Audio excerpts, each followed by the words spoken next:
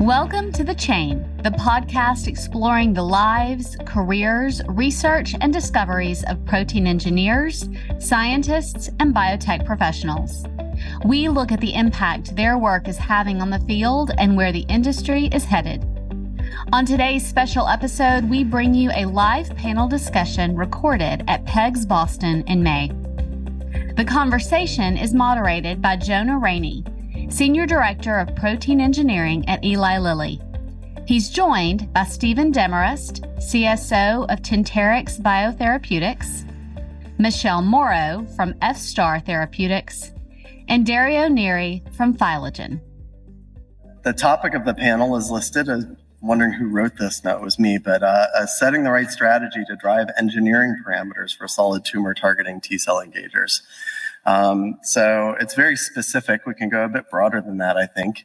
It's interesting to think about engineering parameters, and certainly we heard a lot from Steve's talk about ways to create a lot of library-based diversity of distances and domain orders and things like that in order to find the right engineering, in order to take the engineering parameters and find the right solution out of it. And then we also had aspects from the other two talks about creating a variety of formats and then finding some that had the special properties that we were looking for. Really, I think we can also expand this to include what we need to do in the solid tumor microenvironment to drug it. So we have T-cell engagers that would engage CD3, for instance, that will send a nice robust signal one. We can get away with that in being the only way to turn on the T-cells in the periphery.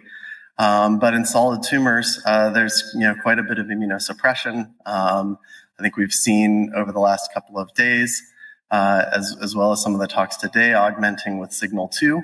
And then also augmenting with signal 3 with cytokine support. Those can be independent modalities, but those can also be cooperative modalities. And then there's the inhibition of the co-inhibition pathways as well that I think kind of all come together. So we can talk about some of the engineering strategies. We can also talk about some of the, how we might use some of these targets together, what the pluses and minuses are. So with that intro, let's go ahead and get started. Does anyone want to set the stage with a first question from the audience? All right, we've got one. You can go to that mic right there. And if we wind up with a lot of people, I'll run around with the microphone. Okay, thank you very much for this panel discussion section. I'll fire the first question then. When we talk about the solid tumor T-cell engager, people always talk about the penetration of the molecule into the kind of tissue area. But the trouble is because more antibody as a big molecule, they are very poor to penetrate on certain membrane. For example, they can never go through the cell surface membrane apparently, but of course the tumor environment probably have another invisible kind of barrier for the antibody to go through. So I'm wondering whether there's any kind of fundamental difficulty for the antibody to do the kind of engager for cure solid tumor. How do you think about that? Thank you. Great, and maybe I can summarize how much does size impact the ability to use whatever size drugs we're talking about. Steve, do you want to start us off? It's something that you started talking about, that these smaller modules might give you better tumor flux. But then the lead that you described at the end was FC associated and had Fab arms on it. So right. What was your thinking around that? So, I think this goes back to a long time ago. There's been a lot that's been published on tumor infiltration of biologics. We even did some studies, I think almost 20 years ago when I was in Werner's group at Biogen looking at biodistribution and accumulation in tumors. And if you have a good half-life, ultimately you can penetrate the tumor. So I think when we did some some, labeling, some radio labeling of some of the bispecifics that we were looking at for tumor penetration at the time. Even the bigger ones could get in, so I think antibodies would start to suffuse into the tumors within about 2 to 3 days. You would see a maximal peak. They have better PK. Larger molecules would get there in about 4 days. So it takes time to accumulate. In T-cell engagers, you don't need it a lot. The agonistic curve compared to binding, you get agonism long before you saturate. So you don't need a ton. Now, the size is definitely, it plays a role in the ability to introduce, get good T-cell engagement. So much has been talked about from membrane proximal epitopes that are amenable for all the different sizes of bispecifics. Just a couple of years ago, a year ago, we published a paper on T-cell receptor engagers, and we found that the space was extremely limited because the epitope of MHC class 1 is always in one condition, and we could find very, very few bispecific formats that could enable good activation. And we had to go with what was fairly a small version, similar to what the Intacts have. And so, I think you can get there as long as you have PK, reasonable PK with these larger molecules. Hopefully I wasn't too long-winded, but to hear what everybody else says. I think you asked a very important question. And I think it's an area where we probably need more research. There is a fairly rich amount of data in mice. There is not a lot of data in humans, but I would like to summarize a few facts. First of all, if you have an antibody product that reaches a tumor-to-organ ratio of, say, 10 to 1, 24 hours, that's as good as it gets in humans, to give a few numbers. Secondly, if you start looking microscopically where the product goes, most of it will be on perivascular tumor cells, which means the little antibody that goes out of blood vessels, finds the antigen, binds, and stays there. These, I think, are very hard data. The things that we don't know very well is what happens later. You can see, for example, models where you peel the onion, you start killing layers of tumor cells around the vasculature. You will see models where the vasculature collapses. And there may be models where it's the T cells, for example, that travel all the way to the interior of the tumor. So I think we know a few facts, but in my opinion, they are not fully integrated in a therapeutic concept. You want to add anything? Can I add to the discussion? Of course. So I think the other thing you have to look at is real world data in the clinics. So Amgen's now got 2 very promising looking T-cell engagers. One, DLL3, that's a half-life extended BiTE, right? So that's a very large molecule, looking super promising in small cell lung cancer. And also Amgen 509, which actually uses Xencor's 2+1 format. So that's a, 200 kilodalton format. That's looking extremely promising in prostate cancer. And then I'll add another thought I had while thinking about this is one of the things I really like about the CD28 bispecific approach is you don't even worry about that much about heterogeneity because all you need to do is get some of those T cells expanding. And the T cells are actually the drug, right? The drug is just there to excite them, expand them. Now the T cells can do the job of crawling around and inside the tumor.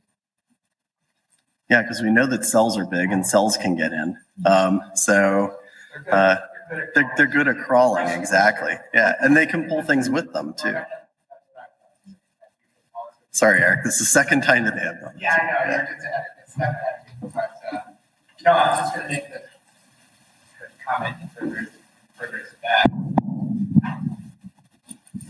Yeah, so one of the things I was going to say is that, just in furtherance of that, we don't know we always get asked whether or not, our bispecifics or T-cell engagers are engaging with the target first or really being sort of carried in by the T cells, right? And certainly with super low affinity CD3s, it might be presumed that you actually are engaging with the target with the cell. But most of our CD3 bispecifics have some measurable affinity to CD3, and you can find them on the surface of T cells to some extent. And as was pointed out, T cells are actually okay at getting into tissues and doing sort of their normal job of tissue surveillance. In that setting, you can imagine them sort of carrying some of this drug in there with you. And as we all know, it doesn't take a whole lot of the T cell engagers themselves to give that signal one through the CD3 bispecifics. They really do. You don't need to have them completely saturated to get that level of engagement, right? So, and just to sort of follow up with John, is that we have a MUC16 by CD3 bispecific as well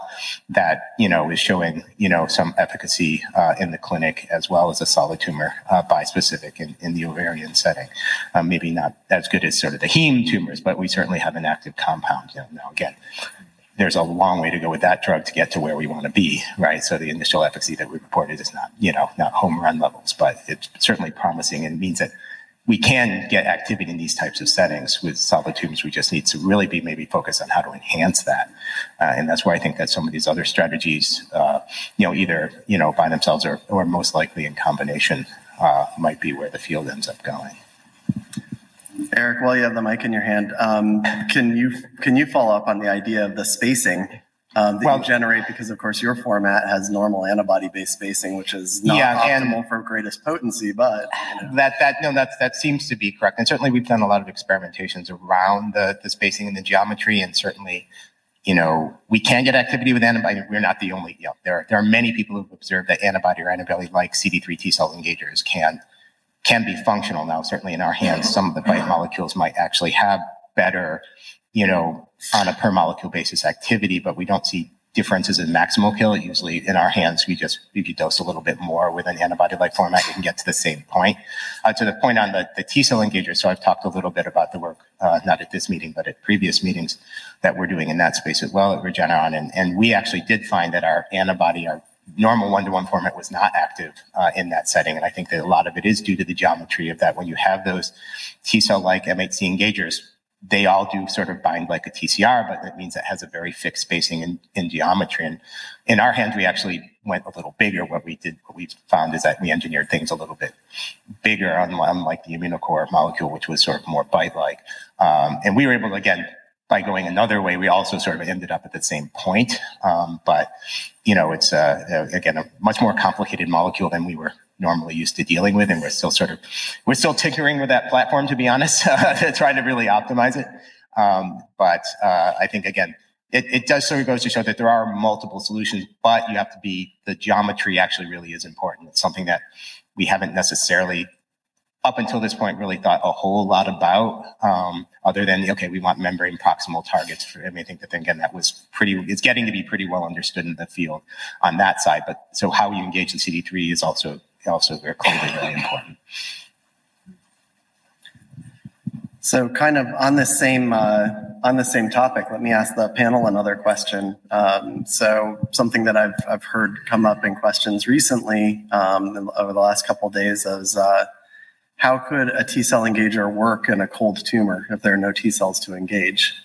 So whoever wants to start, go ahead. I can maybe start. Do it.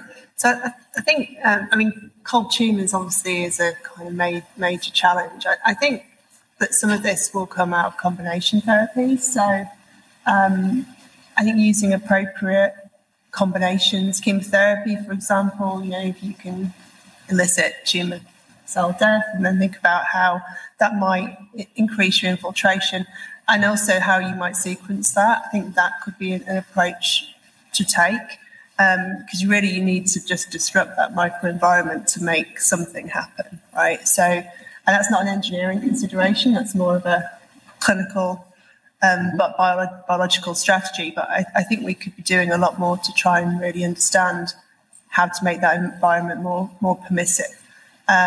So that's a kind of thought, and I think that's the way a lot of the IO space has gone. It's used routinely in combination with chemotherapy that perspective. So that's just one thing to think about. And then how do you find the right combination and partner, and how do you move that forward, and without killing your T cells as well?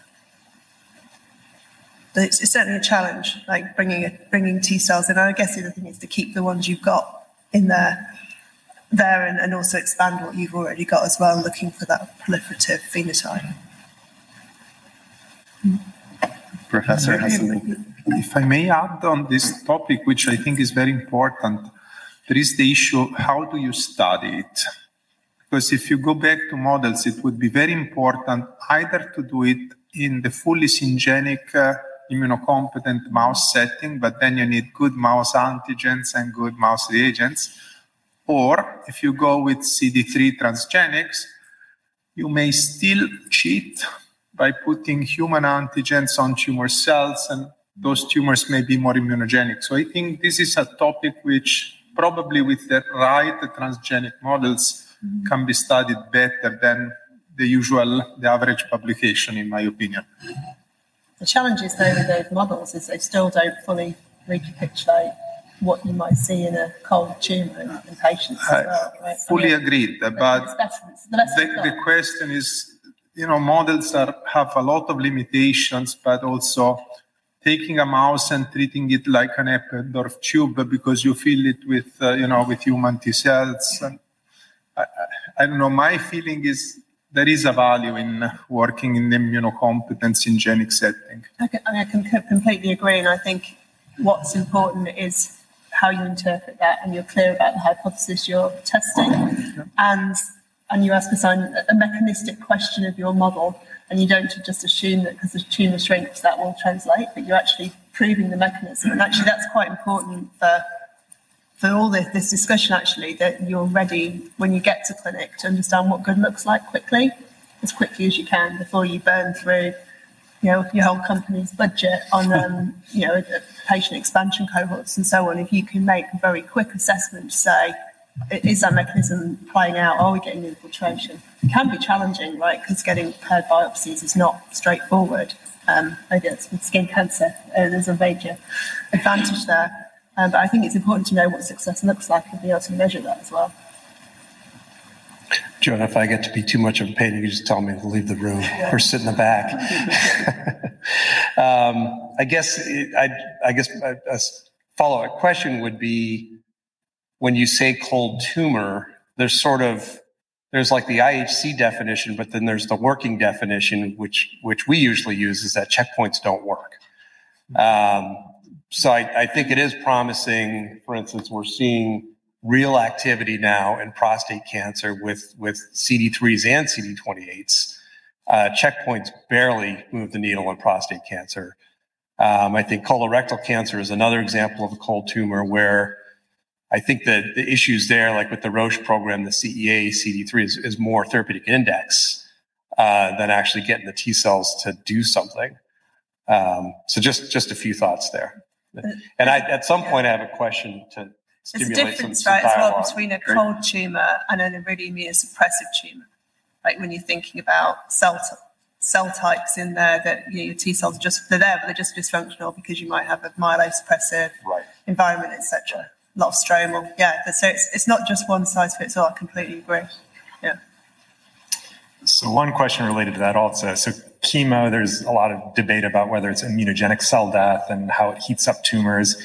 But there's also been a lot of uptick in success in ADCs, right? And so if you think of ADCs as basically targeted chemo, it's interesting the way companies are organized. You have ADC companies and you have bispecific companies, but there's not a lot of stuff going on in between. And I'm wondering if anybody's aware of companies that are actually trying to combine an ADC, with either a co-stim or a CD3 to, kind of get that targeted chemo effect and seeing if there's any synergies there.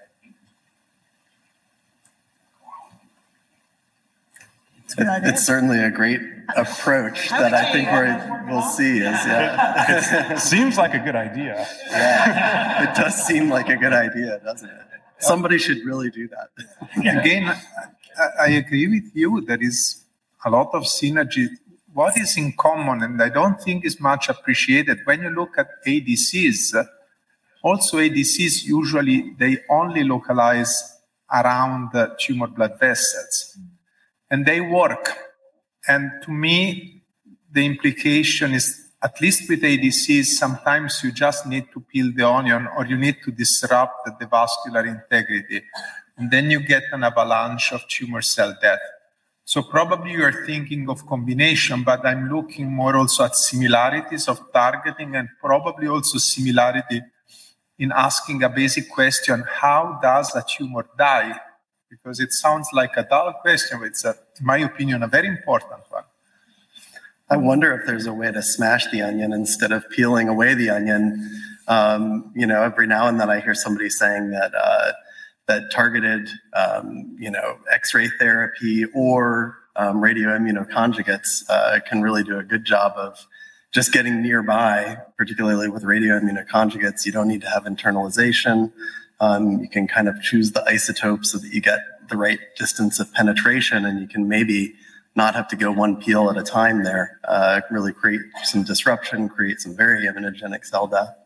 Any thoughts about that, about potential future of having a little bit more radiological intervention? Radiotherapy, targeted radiotherapy works very well to change the tumor microenvironment. Yeah. Agree. But, I think sometimes these things are, because they're like clinically more challenging to do. It's more challenging to run. You've got to have radiation oncologists, and not all companies are set up in a way where they can do that. And I think this is where a lot of the academic centres have got it right in terms of how they. But there is one case study which I think is well established, which is PSMA. If you look at PSMA, there is a product on the market, which is Pluvicto. The same company, Endocyte, ran the small molecule drug conjugate against the radionuclide conjugate, and the radionuclide won. And to my knowledge, there are 3 ADC programs targeting PSMA which have not been terribly successful, and now there are the bispecific. So I think this is a perfect playground for comparing technologies. Interesting thought. To answer the last question, I think there's a talk later today by a representative of CGen who's going to cover immunostimulatory antibody drug conjugates. So they target the TLR7/8 to help increase T cell activation and turn cold tumors hot. Thanks for that contribution. Yeah. All right. So if we're good on this topic, let's let John.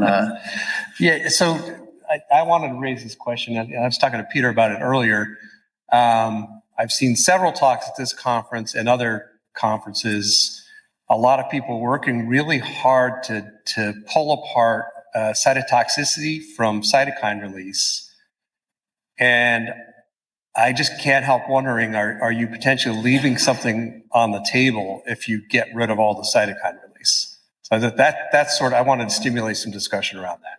Because there must be some good stuff happening in the TME when you secrete cytokines like interferon gamma, TNF alpha, so forth. Yeah, this is something I know a lot of people will have some opinions about whether we've, when it comes to treating solid tumors, have we learned too much from treating liquid tumors? And maybe are those maybe not the rules to go by in treating solid tumors? Or we may be worried too much about cytokine release and not worried enough about it working at all. That's kind of my intro 2 cents on it. I have a lot more I could say, but let's let the panelists chime in on their thoughts, and anyone else after that who wants to. Yeah. No, I agree with that too. Looking at preclinical models. What does agree mean? I agree that totally eliminating cytokine release is not necessarily the best thing. I think if you have intrinsic cytokine release because you're too high affinity for CD3 and you're agonizing even in a monovalent format, that's not good for solid tumors. But if there's a requirement for engagement to TAA and it's very specific to the environment that you're in and you get a local effect, that may not be a bad thing as you're suggesting. Originally, I think we looked at molecules where I think that's where you just have to figure out what is your therapeutic index, and if you can get the therapeutic index by going kind of low affinity, but not in solid tumors worried too much about cytokine release, that might be part of your efficacy. package if you can localize it to some extent. I haven't gone to the clinic with any of the ones. I've only have data in mice, so I think you would have a lot more to say on that. I think it all depends on what you're targeting to, right, and how specific that is and where those cells are. And it's often difficult to pinpoint. I think you touched on this in your talk about, the tissue. We often think about the cells being what's in the blood, but we forget that 90% of T cells are actually in tissue. So I think it's understanding where that's happening and understanding the target expression of your TAA is absolutely key, and it will be different for different molecules. I'm probably different formats. So unfortunately, it's probably not one answer. I think it probably depends, and it's understanding the risk profile of your molecule, and again, having ways to test that sooner. So how good are your preclinical models? How good are your safety models? So you can make early decisions if it's not working to try something else before, you get to patients and then you realize you've got therapeutic window this wide. So I think you'll completely agree. It's about understanding where the cells are is really important. Yeah. Do you want to chime in, Dario? It's been covered already. So Nathan, did you want to say more than you agree? I'll give you the mic if you want. And then I can see Eric has some stuff to say too. You might cover it. I guess a way to rephrase what you had said earlier, Jonah, was, a liquid tumor is just a very different disease than a solid tumor. And when you look at what works with liquid tumors, signal 1 alone works well to kill. And so the mechanism of killing and just efficacy could be very different. And so when you optimize to that, and then just start swapping in solid tumor antigens, you've over-optimized to what works in a liquid environment, but that likely isn't what's going to work well in a solid tumor environment where you need more than signal 1, and just the mechanism's probably fundamentally different. Yeah, I was going to sort of follow up on that as well. One is that I was going to agree that in the liquid tumor environment, at least the signal 1 bispecifics have been very potent, but they may not be as signal 1 dependent entirely as we see, because a lot of these liquid tumor targets actually do have the co-stimulatory ligands sort of on them, and so we might be getting, cryptic co-stimulation from those types of targets. We have looked at that a little, but there's never been a study as to just how critical those are, and whether or not we're seeing escape, people who relapse from some of these CD3 bispecifics are doing so because they lose maybe co-stimulatory ligands rather than the primary target. Most of the reported cases of relapse have been sort of through the primary CD3 target, but maybe there's a contribution there that's clinically more important than we might know. But the other thing I wanted to say is with regards to the cytokine release is that, at least again specifically about the CD3 bispecifics, is that is mostly an acute toxicity that we see. Right. Clinically, we see the CRS only usually in the first few weeks of those programs. And most companies that have been doing this have developed some form of amelioration strategy, be it, this sort of step-up dosing or through sort of pretreatment or steroids or something to sort of get through that initial toxicity. And after you get through that initial toxicity, you can dose those reagents more or less continuously at pretty high levels. Which if you gave them sort of straight would cause an initial, really probably a fatal acute toxicity, but you can dose at super high levels for a very long time without seeing cytokine release. So what the role of those cytokines are when we're not seeing those systemic cytokine releases, but we are still seeing efficacy with these programs, I think that it's not still, at least by me, fully understood what that really the implications are for what the mechanism is for how we're engaging T cells, after the first couple of weeks. Yeah, it kind of raises a point of according to textbooks, if you send signal 1 and don't send signal 2, then the T cell's not supposed to be activated and divide. And yet, with the state of the art of the single agent T cell engaging bispecific that we have, that seems like we're overcoming that somehow. And is it these cryptic second signals getting sent? Is it because the target density is so high on the cells of the targets that we've chosen, because they're the ones that worked? It's sending some sort of an unnatural super signal 1. I think a lot of that isn't understood. If anyone has more understanding of it, I would be really glad to hear guesses, evidence, whatever you got. No, but at least I would like to deposit that very important comparison will be the comparison of CAR-Ts with bispecifics. It's very important. And again, if we look at the issue of cytokine storm, There was a paper published a couple of days ago in the New England Journal of Medicine with really spectacular results in the neuroblastoma setting with anti-GD2 CAR-Ts, with high proportion of patients with complete responses, but yet almost all patients had cytokine storm. And I think these are really promising platforms. It would be so important to really run them one against the other, also because the principles are very similar. I mean, certainly I have the opinion that everything that we're doing now to deliberately send a signal to with bispecific T-cell engagers, we're sort of a victim of our own initial success that we didn't need to send a signal to, and that the folks that are in the CAR-T field were kind of lucky that it didn't work. And so they could move on to something that was more efficacious faster because they needed to. All right. Do we have any new topics from the audience? Anything that, or from the panel? Sorry, I ask some questions. I think what's an interesting point there is with the comparison with CAR-Ts and CD3 engager bispecifics, for example, whether there's different considerations when you choose an antigen, or whether, like, if it's a good antigen for one, is it a good antigen for the other? Be interesting to hear people's perspectives on that. Sorry, I realise I'm meant to be answering the questions, not asking, but that's fine. I'm going to kind of break the rules. That's all right. I mean, I said to a few people here that there are plenty of people in the audience that could be up here, but then we might not have an audience and it would be a really big panel. But let's just effectively do that, right? Yeah. It's a very oddly shaped table. So, does anybody have thoughts about that? I mean, there's the CAR-T versus bispecific, which is better kind of question, which is a false question in order to create discussion. But I think, as Michelle has put it, are there target preference differences that we should be thinking about? And you can extend the question to anything that's tumor targeted, right? ADCs, etc. What really does a certain feature drive that, or is it just really about safety profiles needing to be maybe cleaner with one and the other, etc.? Well, we've gotten Jonathan up out of his seat, so we must be making progress. Yeah. So I don't have an answer. I just have a follow-up question. Based on my naive. Is someone taking notes? I hope. my naive understanding from looking at some reviews with really, really pretty microscopic pictures in them. But my understanding is that the synapse that you're trying to form is actually quite tight. And when they look at where various of the molecules involved in creating the synapse are, the big ones are more outside. They're not right up against in the middle.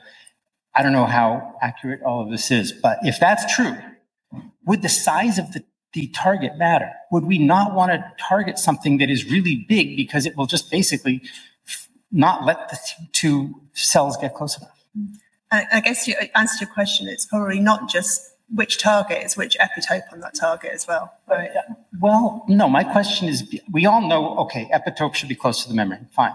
But if you're targeting something that's really big, is that going to simply not allow the correct physics to happen, the correct geometries to happen? And should we be thinking, small targets might be, or small or medium size is better? I'm just going to directly say that, I have a counterexample of MUC16. The target is bigger than MUC16 in practical, and we certainly do see efficacy, both preclinically, but some things less. Now, whether or not it would be bigger, it's smaller, don't know. But it's clearly something. Are you finding you? Well, we're finding we find it there. What the protein itself is? What fraction of this The hard to say, but there's certainly a lot of non-synapse skills there. Now, whether or not that gets into synapse or not. And if I may briefly comment on this topic, I mean, there is the issue of the size of the target, but if we think broadly, there is also the issue of the size of the molecule. Because even though this is an antibody meeting, but, antibodies and small molecules are getting much closer together. technologies like DNA-encoded chemical libraries, they facilitate the discovery of small organic molecules that bind with exquisite affinity to proteins. And therefore, I think a lot of the learnings that we learn with antibodies can be translated to actually small molecules and small molecule bispecific. There was the reference previously, for example, to toll-like receptor agonists. I would argue it's probably easier to deliver toll-like receptor agonists with small molecules rather than with antibodies. Those antibody conjugates, by the way, are immunogenic to the best of my knowledge. And so I think a lot of the things that we learn with antibodies, at some stage we will have to ask, are we better positioned to do it with proteins, or are we better positioned to do it with small molecules? Or single peptides. Or peptides, okay? That smaller molecules. Smaller, yeah. I guess I would say I'm not sure some targets are better than others for CAR T versus bispecifics, but I think with either modality, you may have to work less or more to get a target to work. Because I know there's publications out there that CAR Ts, certain types of them, can have way higher sensitivity for low density targets. And so that's a very serious consideration for therapeutic index, because just remember, all of our TAAs are tumor-associated antigens, not tumor-specific antigens. So I think that's a pretty big consideration. And there's also like tonic signaling considerations for CAR Ts and so forth. So I think I think all the targets are on the table, but how hard you have to work to make it, to generate a therapeutic index is probably very different. Yeah, I mean, I think as more and more people go after solid tumor targets, we'll begin to see what the rules are. There are plenty of papers looking at distance from the membrane, right? And so I think everybody knows that membrane proximal, try to draw things as close as you can. Coming back to Jonathan's question and Eric's somewhat rebuttal or his contribution to the discussion about whether there's such a thing as something that's too big. I don't have any data. I'm just going to speculate. I'll warn you in advance. But I mean, I know that in order to make a good T cell synapse, certain large factors are excluded from that synapse, right? In order to get good T cell activation. So it may not be, we maybe don't need to think in terms of size, like in terms of kilodaltons, but really in terms of the shape that it can form. And is it tall enough, maybe? Because when I think about, MUX and all of their huge strings of glycosylation with 500 repeats of something that's, it's just, you can have thousands of sugars on there, but can those all kind of squish down and lie flat? So that's, maybe we should try targeting, just as a thought experiment, not a thought experiment, a proof of concept, try targeting some of the negative inhibitory factors that are squeezed out of the T cell synapse and see if, that creates a no-go kind of situation. And often the antibodies themselves are not fixed, right, in the structure. That's right. That's so right. You're assuming that everything looks like it does when we draw on paper, but in reality, you've got a lot of dynamics going on there. And actually, maybe it's where things like co-crystallizing molecules and understanding really what happens could, maybe some of that structural biology could play in here.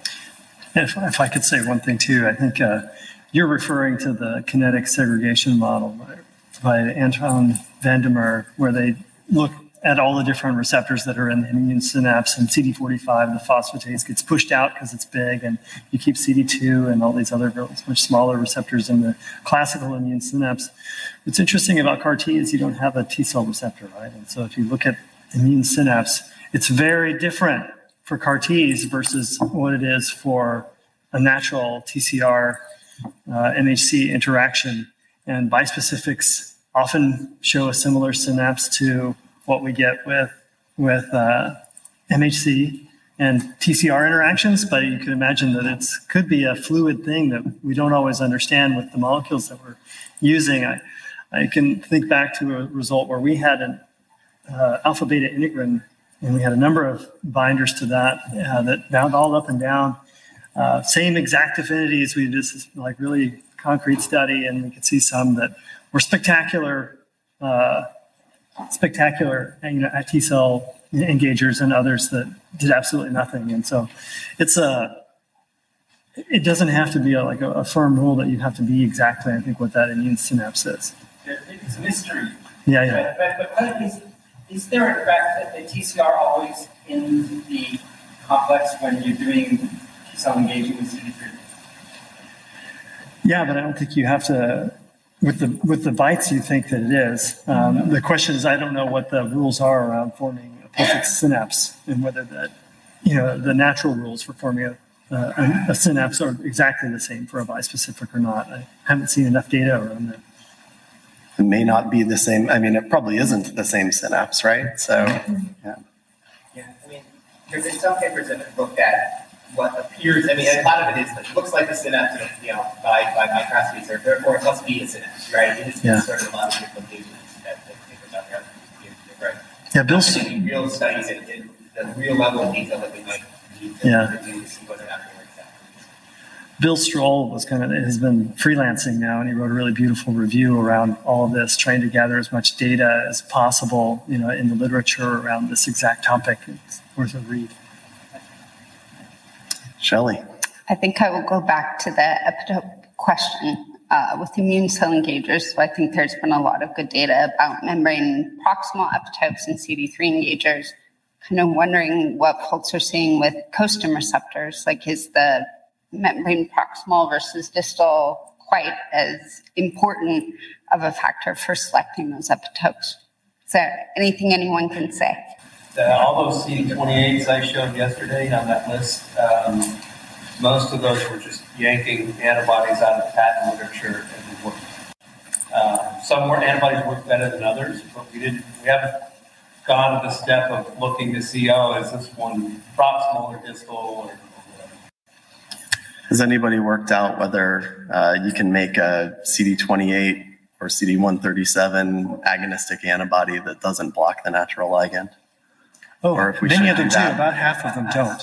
Half of them don't. Half of them don't. Half of them do. Yeah. And actually, it's interesting, like John said, I don't think when you start playing with trans activation or cis activation as opposed to an antibody coming in and trying to agonize, the rules are different between the different modalities of what you're trying to do. I think we have a cis-targeted PD-1 4-1BB because they get co-expressed in the tumor microenvironment. And we had a bispecific that's being developed by Innovent ultimately. And I think we put almost any 4-1BB or antibody on the targeted with PD-1, and we could see some agonist activity, domain 1 all the way down to domain 4. Even for the domain 4, where the antibodies did absolutely nothing, you could titrate them as high as you want, and they were just inert. But once you moved over into the cis format, you could start to see some interesting things happening.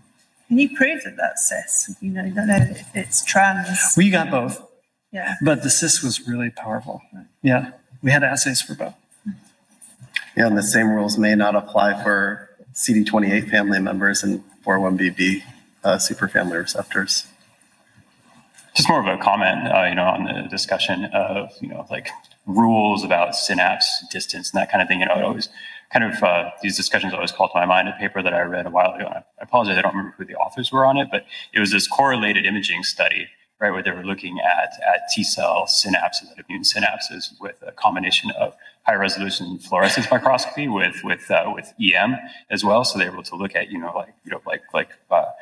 co-localization of CD45 and where that is traveling in the synapse, correlated with the actual kind of ultrastructure of the synapse, and looking at just what is happening in this thing. And it was just amazing, how much structure there is in the synapse. It's not just a thin little membrane, kind of like a synapse, two little membranes kind of coming together, but it's this had all these invaginations and exosomes traveling, they found exosomes that were actually loaded with T cell receptor complexes, things like this. So this is a really complex dynamic kind of environment. So how this kind of plays into any sort of rules that we're finding out, it makes me think that, there really are no rules, I think you just have to try stuff and see if it works, and it's really just kind of experiential at this point. It's interesting what you say as well, right? Because we all draw these things as two arcs, don't we, on a piece of paper, and actually it's kind of quite like this. And I wonder whether some types of molecules are better at initiating that. Like if you've got longer arms, you can catch the two cells and pull them together, and then maybe some are better at maintaining it. Yeah, that's a good point too. Just a thought, there could be pros and cons to different approaches. Absolutely. Biology is very squishy, and I think that's a really good point. I've actually wondered, Michelle, on that point, if some of the 2+1 bispecific formats that we see, like the CrossMab, for instance, we can pick on that one, because you have a tight and then you have a long, right? So maybe one is kind of recruitment and one is getting that distance just right, like a Fab arm distance apart. Dual TAA approaches, or like a kind of biparatopic approach, could be a way to go, and then balancing length with affinity, with an epitope as well. It's very complicated, but it could well be. There's different pros and cons of different approaches, and it might be there's different immunological contexts where one suits the other. So if you've already got a synapse formed, it might be harder to get in there if you're big, but if you haven't got one, you want to make one. Quite different, right? No, I definitely agree with that for sure, and kind of goes with some of our observations as well as some of our 2+1 formats that we've been developing too. So, thanks. I think Mark Davis published work decades ago showing that it's not an all or nothing effect, right? That you get some. That when the synapse starts forming, you get granzyme release and things like that happening, and then when you get the full bullseye in a mature synapse, that's when you get a lot of the cytokine happening. And so, it's not an all or nothing event either, right? Some of that happens in stages. And I think what we saw with some of the early, or some of the bispecifics with the attenuated affinity, you probably were not forming a complete mature synapse, but it was just enough to get some of that granzyme action, but maybe not enough to get the full, cytokine release. So it's complex. And I think back to the question of targets too, CD22 is interesting because for those who have tried to do bispecifics with CD22, it's the rigidity of the target also, because that is it's a very rigid stalk that comes off the cell surface, and that one just kind of in past experience, way different than say like BCMA, where anything you get to BCMA just works, right? Because it's a very small ECD. But something like CD22, it's because of the rigidity of it, I think not even the size, but just the fact that it's so rigid. So I have a question about prioritization of parameters. It seems that there's a lot of discussion around forming the right immune synapse and the right kind of formats and targets to make that work well, as well as some discussion around biodistribution and tumor physiology. And maybe this is a very naive question, but I'm wondering if folks have an opinion on what are the more important things to get right. And I guess I ask because it seems like there's a lot of really interesting clinical data for a variety of different kinds of formats. And so I don't know, maybe the most important thing is actually the tumor or the biodistribution and not the synapse. I'm just wondering. Okay. If I may start on this topic, I think largely it will also depend on the disease. I make an example. We say hematological tumors are easier, but think of AML. AML is the challenge in hemato-oncology. And there, for example, the problem is clearly spelled. We have problems distinguishing between blasts and stem cells. So that would be an example which is chemically very well defined. Maybe again with multispecifics, with combinatorial specificity, we will get there. But I think that would be an example where the identity of the recognition module will probably differentiate between success and failure. At least that's my opinion. Mm-hmm.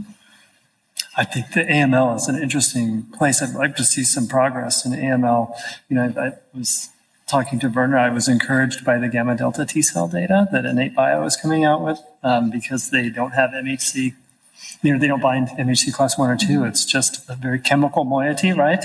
The stress moiety that's on the inside of the cell that causes that conformational change in the butyrians, and they're seeing some pretty interesting responses in their initial trials. Published a paper in Science Translational Medicine about 10 years ago with targeted delivery of interleukin-2 that was giving complete responses in last line AML patients. So it could be again that you have stress proteins expressed on the blasts, and again natural killer cells, for example, are very good at recognizing those stress proteins. Right.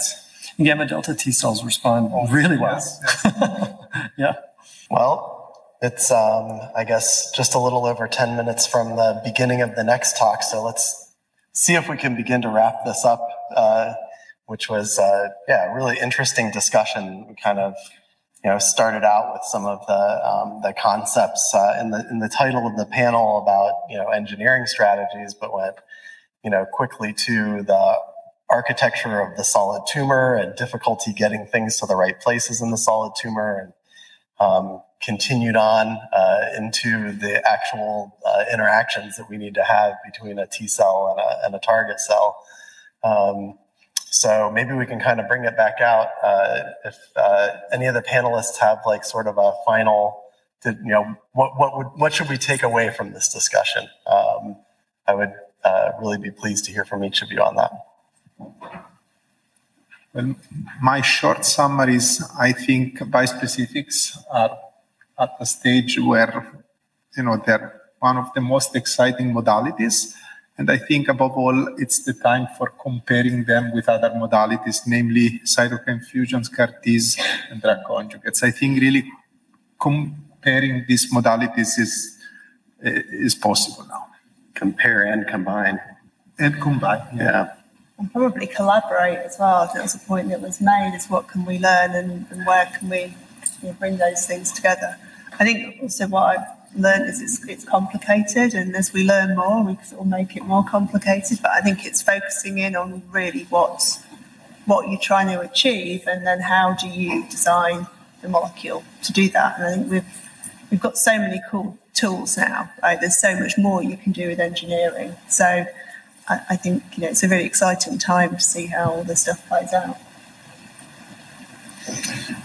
I'll just say I was really impressed with all the talks in the session so far. All the clinical hypotheses that are being addressed, and then going back preclinically, like you did, and then using preclinical data to help inform clinical data once your molecules are there, is super powerful stuff. And it's nice to see that happening now with bispecifics. People were doing that with antibodies for a long time, but to see it now happening with compatible immune mechanisms to achieve, getting basically kind of like a synthetic CAR, where you make these combinations. You can potentially tinker with dosing, with timing, all of these things to maximize your efficacy.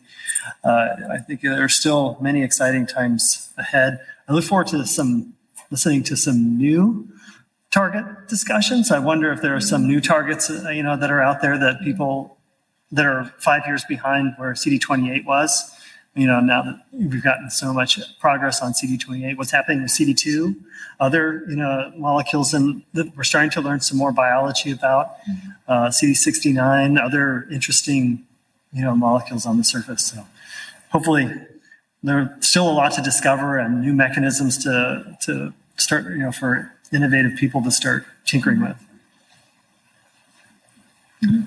All right. Well, I'd like to thank the panelists.